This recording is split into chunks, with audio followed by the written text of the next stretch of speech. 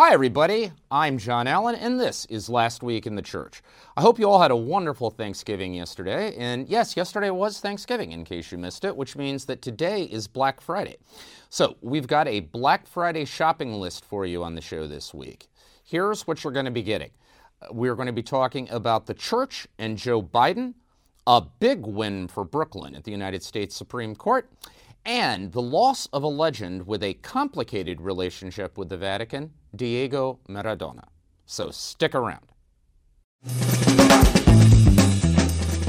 All right, we begin with the church and Joe Biden. Now, if you have been paying attention, Catholic reaction to the election of the second Roman Catholic president of the United States, and of course a Democrat as an alternative to President Donald Trump, on the two sides of the Atlantic has been a bit different, at least at the leadership level. The Vatican has been largely warm. We would remember that on November 13th, there was a phone conversation between President-elect Joe Biden and Pope Francis.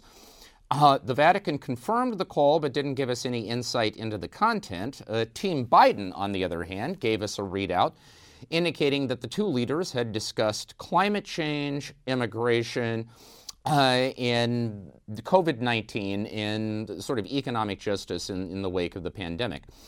Now, there was some criticism in some quarters that there did not appear to be, at least in what Biden told us, any mention of life issues such as abortion or contraception and the contraception mandate as part of health care reform. And that caused some consternation, although we should note, of course, that all we got was one side of a two-sided conversation. We don't know what else may have come up. But on the other hand, the Vatican was willing to allow that statement from the Biden camp to stand without adding anything or modifying it. So in that sense, it was intended to project an image of a warm, amicable conversation between these two leaders. We also know, subsequent to that, as it became clear that the legal challenges being mounted by President Trump and his advisors were unlikely to overturn the results of the election, the Vatican did officially congratulate President-elect Joe Biden. And that's really been it. So it's been a muted but warm response from the Holy See. On the other hand, things are a bit more complicated when it comes to the United States Conference of Catholic Bishops, that is the body of bishops in the United States. At the recent fall meeting of the bishops, Archbishop Jose Gomez of Los Angeles announced the creation of a special working group to sort of navigate the bishop's relationship with the incoming Biden administration. And to lead that group, he named Archbishop Alan Vigneron of Detroit. Now, the thing is, both Gomez and Vigneron would be perceived by most, I think, fairly, as sort of center-right in their politics. That is, part of the more conservative bloc within the American Bishops' Conference. And so the creation of this working group has caused some degree of controversy among Catholic pundits and commentators. We should note that when Archbishop Gomez made this announcement, he said that the election of a Roman Catholic president in Joe Biden creates a difficult and complicated situation. And although he didn't come out and say it, I think it was clear to most people that what he meant was that Biden's positions on some issues are likely, despite him being a Catholic, a practicing Catholic, goes to Mass on Sunday and so on. Despite all that, his positions on some issues are likely to contradict with church teaching. And that's going to be true from day one, by the way, because one of the promises candidate Biden made on the campaign trail is that among the executive orders he will issue on his first day in office, like at 12:01 p.m. on January 20th, 2021, will be to overturn the Mexico City policy, which is a policy dating from the Reagan years that bans the use of taxpayer money to fund abortions overseas. Basically speaking, every Republican president since Reagan has instated the Mexico City policy. Every Democratic president has overturned it, and Biden will be no exception, which means from day one there will be a conflictual situation. Now, critics of the creation of this working group have objected, well, hey, wait a minute. You bishops didn't create a working group to manage your relationship with the Trump administration, and for God's sake, there were a truckload of issues where the church and the Trump administration were not on the same page. I mean, immigration, withdrawing from the Paris climate change accords, war and peace, economic justice. I mean, the list goes on and on and on. Now, of course, the response to that would be but Trump was not a practicing Roman Catholic. Joe Biden is. And one supposes that the bishop's concern is that if the President of the United States, who identifies himself as a Roman Catholic and who goes to Mass, nevertheless takes positions that are not consonant with the official teaching of the Church, then it could create confusion. Now, I don't know what to make of that. I'm not sure that anybody is truly going to be confused about what the Catholic Church teaches about, for instance, abortion, regardless of what Joe Biden does or doesn't do. But nevertheless, the working group is there, and it's going to be very interesting to see how it plays out. One thing that Biden gets lucky with is that his most direct, conversation partner within the bishops is likely to be the Cardinal Archbishop of Washington, D.C., Wilton Gregory, who, of course, is the first African-American cardinal in American history. He will become a cardinal on November 28th in a ceremony that is called a consistory here in Rome. He and Biden, broadly speaking, there's a good deal of common ground between the two men. Gregory would be seen as a more center-left figure with a special interest in racial justice, which is also one of the core issues that Biden ran on. Also, when it comes to the economy, immigration, things like that, one would expect the two men to largely see eye to eye. Quick footnote, Cardinal-designate Gregory is in Rome right now. He came over in advance of the November 28th consistory to allow himself enough time to observe the mandatory 14-day quarantine for people from America who arrive in Europe, which meant that he spent Thanksgiving by himself yesterday in the Casa Santa Marta. That's the Vatican residence where the Pope also lives. My wife very charitably baked him a pumpkin bread and had it couriered over to him. So Archbishop Cardinal-designate Gregory, if you're watching, hope you enjoyed the pumpkin bread. One footnote about that consistory ceremony, because of all the COVID precautions, this is going to be a private as opposed to a public event, which means that there won't be the traditional receptions to greet the new cardinals afterwards, which is really too bad, because those receptions were the only day when the general public, without an appointment, without a pass, without any kind of permission, could walk into the Vatican and stroll the corridors of the Apostolic Palace and go wherever they wanted. So we're going to miss that, but nevertheless, we will have our eyes on that consistory November 28th. All right, second story. Big win for Brooklyn in the United States Supreme Court. So the Diocese of Brooklyn, under Bishop Nicholas DiMarzio, filed several legal appeals against COVID restrictions imposed by New York Governor Andrew Cuomo, who, by the way, is also a Roman Catholic.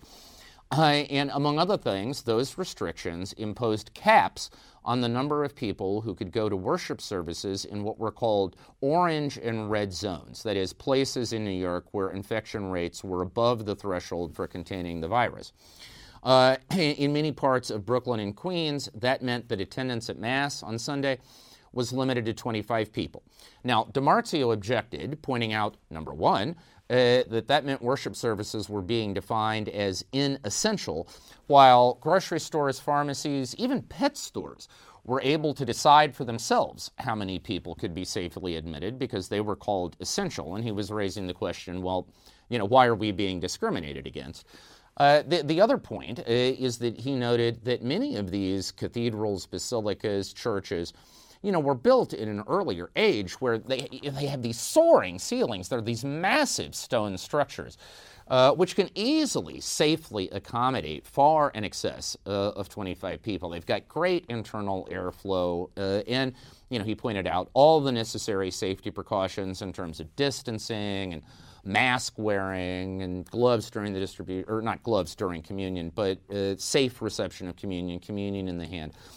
All of those boxes were being checked. Now, his effort to make that argument at lower levels was rejected. They initially appealed for a temporary restraining order. That was rejected. Then they sought an injunction. That was rejected. So they appealed to the Supreme Court. And in a 5-4 decision, the U.S. Supreme Court sided with the Diocese of Brooklyn and also with the Jewish congregation that had joined the action. And of note, this was the first Supreme Court decision of consequence in which new Justice Amy Coney Barrett essentially cast the deciding vote. Earlier this year, a very similar case regarding limits on worship services in California and Nevada had made its way to the court, and the deciding vote there was Justice Ruth Bader Ginsburg, who joined what was then a liberal majority on the court, but of course that has now been flip-flopped because of the appointment of Justice Barrett by President Trump. Interestingly, the Barrett appointment was one of the arguments that President Trump made on the campaign trail to Catholic voters as to why they ought to side with him. In the end, of course, we know that Biden outperformed Hillary Clinton 4 years ago among Catholic voters, including among white Catholic voters this time. And in those critical battleground states of Michigan, Wisconsin, and Pennsylvania, that shift in the white Catholic vote probably drove the result in this election. So it was sort of ex post facto, but we got a reminder of what ended up being a somewhat losing argument for the president in his attempt to reach Catholic voters. All right, finally, the loss of a legend. The world for the last couple of days has been mourning the passing of soccer star Diego Maradona, who died in Argentina at the far too young age of 60. After he had brain surgery, and he was also rehabbing from the effects of long-term alcoholism. Now, Maradona, it is worth remembering, Maradona was Pope Francis before Pope Francis. That is, he was the most famous Argentinian in the world at his prime. He became a household name. And a bit like Pope Francis, there is a sort of quasi-religious devotion to Maradona. Certainly in Argentina, his home, but also here in Italy. He was, of course, a star for the Napoli team, Naples, during the 1980s. They won a few scudetti. Scudetto is the shield. It's the Italian term for the soccer championship here. And people are still wildly devoted to Diego Maradona in Naples. There is actually, believe it or not, a shrine to the hair of Diego Maradona in Naples, in a bar. People from all over that region, and frankly, for that matter, all over the world, flock to this place. And there are these, huge pictures on the wall of this kind of wild sort of afro thing that Maradona at his peak had. And of course, there were also occasionally quasi-supernatural moments in Maradona's life. We all remember in the 1986 World Cup the famous Hand of God goal. This is when Argentina was playing England in the quarterfinals. Maradona was making a break. One of his teammates took a shot on goal. It bounced into the air. Maradona went in to hit it into the goal, accidentally hit it with his left arm instead. Now, that, of course, is against the rules. The refs didn't see it. The goal counted. Argentina beats England and goes on to win the World Cup, right? Hand of God. Now, Maradona would later refer to the election of his countryman Pope Francis as another example of the hand of God. Maradona, for most of his life, was a deep critic of the Catholic Church and the Vatican. He once famously referred to the Vatican as a lie. He said it should be giving to people, but instead it takes from them. He was a big supporter of Fidel Castro, Hugo Chavez, Nicolas Maduro in Nicaragua. That is, a kind of Latin American leftist socialist, and therefore deeply anti-clerical, deeply hostile to the institutional church. But he really liked Pope Francis.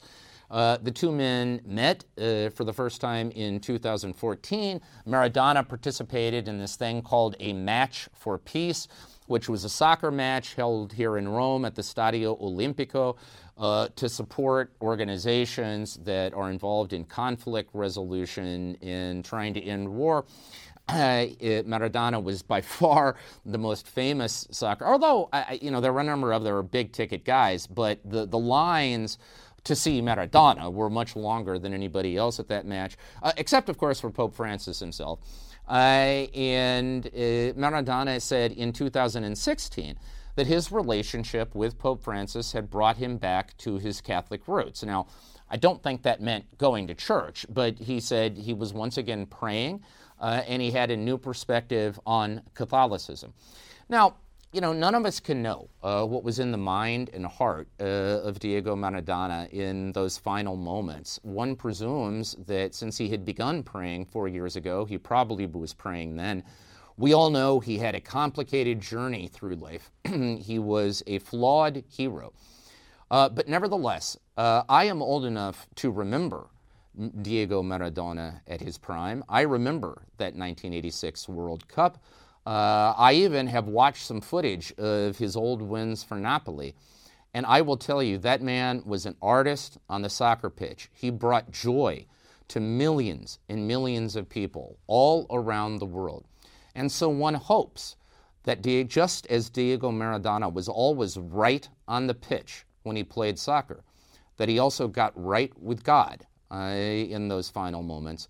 And so Diego Maradona requiescat in pace. As Shakespeare once said, he was a man. Take him for all in all. We shall not look upon his like again. All right, that's Last Week in the Church. Thanks for watching. Please continue to check out the Crux news site for your 24/7 coverage of the Catholic world. That is cruxnow.com, cruxnow.com. We're also in the middle of our annual fundraising drive. If you can help us out, we are not asking for much, maybe just what you spend on a couple of cups of Starbucks every month. It would make a world of difference to us. We would be eternally grateful. And because yesterday was Thanksgiving, I want to tell you how grateful all of us at Crux are for you. We love this gig, and it's only possible because of you. Stay safe, stay healthy. We will talk to you again next week.